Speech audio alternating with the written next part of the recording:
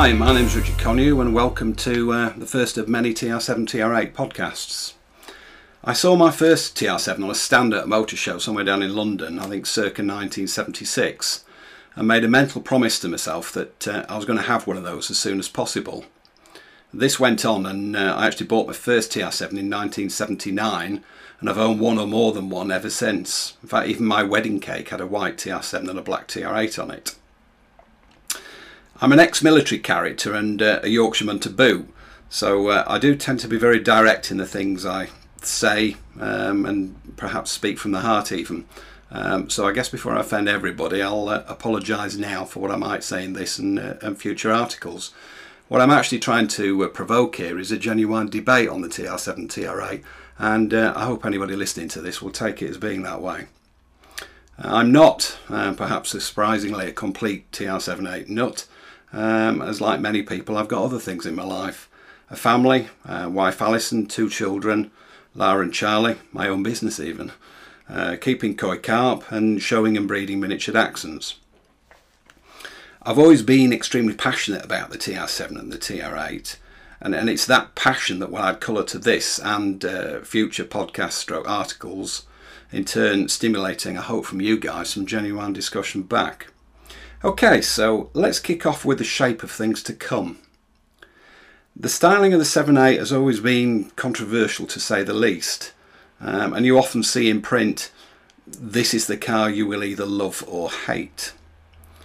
If you look at the styling from the very first TR, the TR2 and the TR8-7, then it's very apparent to almost anyone that there's a huge difference between the two cars.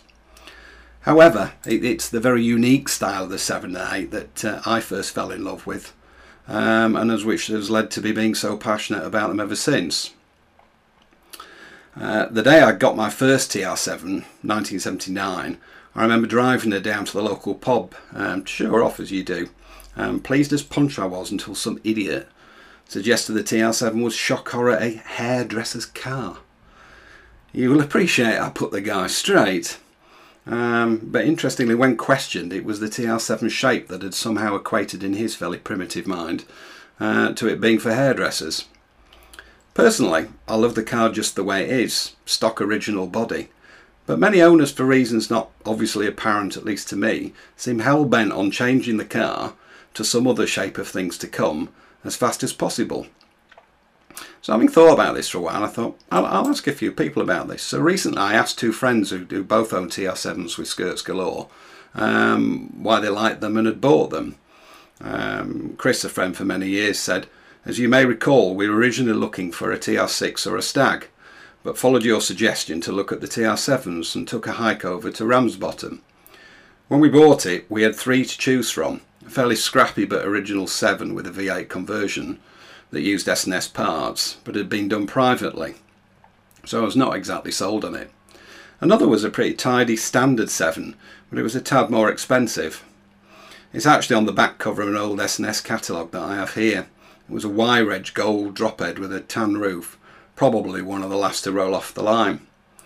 In hindsight, I probably should have bought that one, but a clincher was that Ilona's Chris's wife, liked the colour of the one we bought. I've had mixed feelings ever since. In some regards, I think the kit enhances the appearance, while in others it detracts from the original. Mike, on the other hand, well, I'll tell you what he had to say. From Mike, I just never really liked the shape. This does seem to be a trend I hear more and more. But as it was good value and the body kits were fairly cheap, I changed it to the way I wanted it to look. Fair enough. There are actually loads of body kits around, which suggests many of these cars have been modified and perhaps now run the risk of becoming donor cars, much like the VW Beetle. For exotic kits, I think I remember the Nova, which I rather liked years ago, and that was based on a VW Beetle. More common kits for the 7 include the Viper, which is a full skirts kit. Rimmers had a sort of full skirts kit of their own type, kind of sort of making, if you like. Then there was the TR40, which was supposed to look a bit like an F40. I guess it does a bit.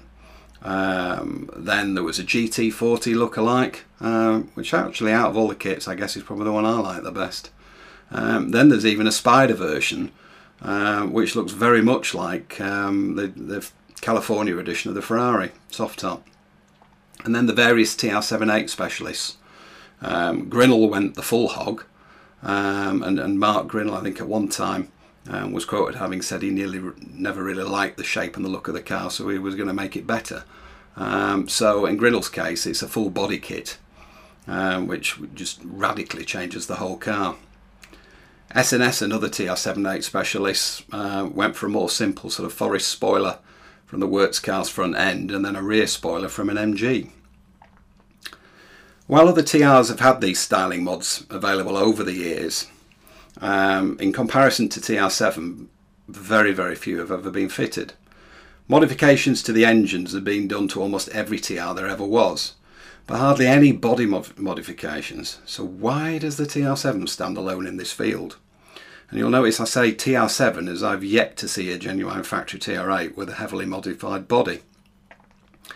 Perhaps it's something to do with perceived value. Cheap and cheerful, do what you want. Expensive and rare, cherish it for what it is. Or perhaps it's an attempt to get past the love it or hate it aura that seems to follow the car. I guess it's a make it look new and up to date, and it'll be liked and respected and appreciated by everyone around. Maybe. Ugly duckling to be changed as fast as possible, or a swan to be appreciated for its true beauty. Essentially, while I have my own views and ideas, I don't really know what the answer is. So this is an open invitation to you guys listening to write, email, whatever, phone me even, and let me know what your views are. I'd like then to collate and feed back in a future article what the majority outcome appears to be. So it's up to you guys.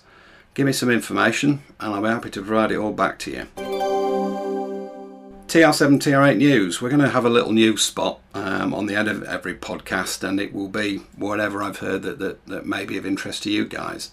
In this case, I was recently contacted by Donald, who resides in Illinois, USA, to say he now owns TR8 408 405, which from the records I hold appears to be the last TR8 finished.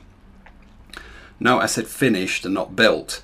The last TR8 to be built, however, is 408 533, and that's owned by Bob Tulis, and was given to him by JRT, which is Jaguar Rover Triumph, as a reward for his racing success with the TR8. There has been a rumour, I think I originally heard about in an email a number of years ago, that another TR8 was actually the last and was originally given to Ken Slagle. This email actually, and it said, I can't remember the guy who sent it to me now, it's that long since. Anyway, the supposed true story, supposedly told by Kane Slagle, ex-factory backed TR8 SCCA GT1 racer and a good friend of Bob Tulis, is that the last TR8 off the assembly line was promised to Tulis, and the car he has is actually documented as such. But Slagle, who apparently was present at the factory when the car came off the line, convinced the workers to give him the actual last car off the line and give Tulis the second to last car, but give it the last VIN. Whether that's true or not, I don't know. I've never actually found anything to support that. However, it's a nice, interesting story if nothing else.